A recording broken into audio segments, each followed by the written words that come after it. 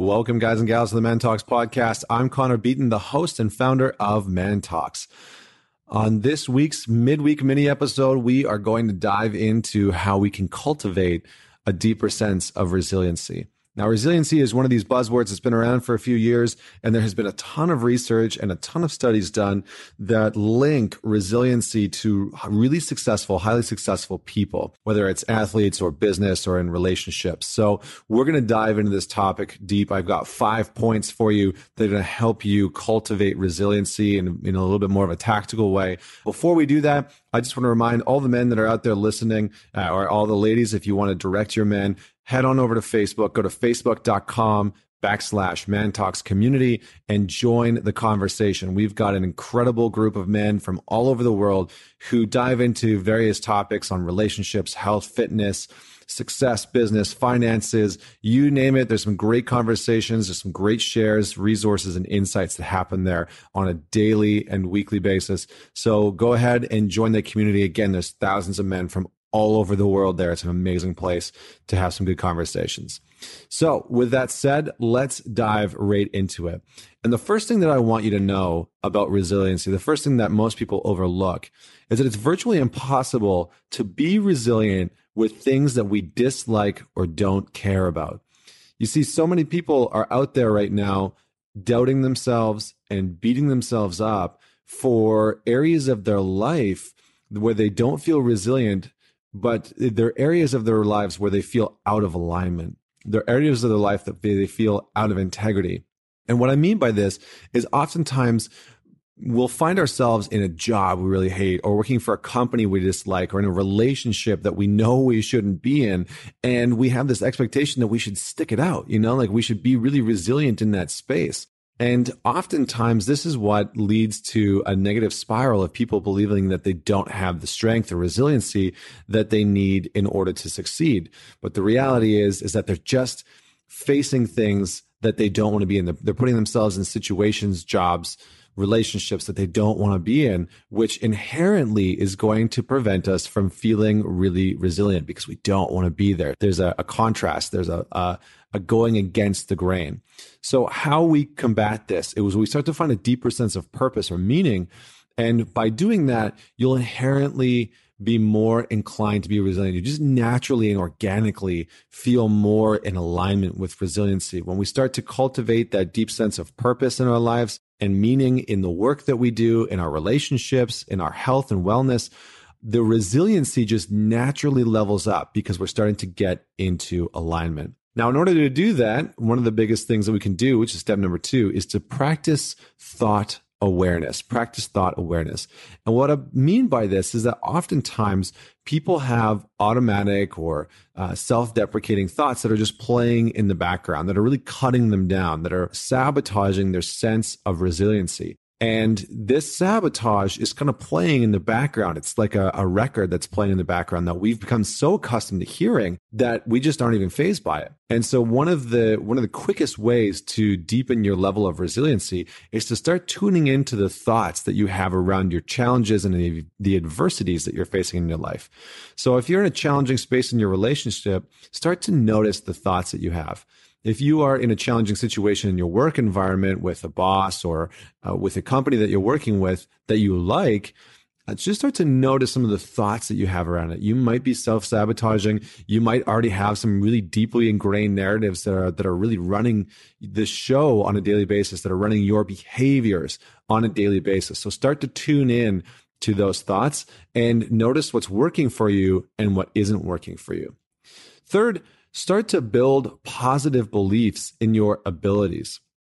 What I mean by this is when you start to shift your focus and attention into what you do well, you'll start to cultivate a deeper sense of your abilities to naturally succeed.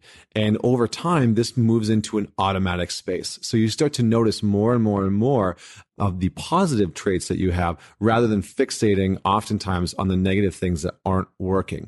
So if we are in a constant state of disbelief in our own abilities, it's going to be really mentally and emotionally draining. It's going to be challenging for us to feel resilient in any way, shape, or form because we don't believe in our abilities. So this is a great place to start. And again, how we start to believe in our abilities is by noticing our thoughts around those abilities. So step number 2 is definitely really important for step number 3. Now, number 4 is one that's often overlooked. We have this mentality around resiliency that you just got to soldier on. You got to muster forward, or I mean, that's a really old saying and kind of crappy, but all the sayings just like, grin and bear it, just push through and keep going. And while that's great some of the time, it is not a sustainable tactic for all of the time. So number 4, and this is one of the most important pieces, is recharge. We need to be able to recharge our batteries. And like I said, this is one of the most underrated aspects of truly resilient people. It's often overlooked in them, and it's their ability to recharge and reflect on what's happening in their lives. Because our modern culture teaches us that we should often just push through the pain. We should push past, all of the barriers and the blocks.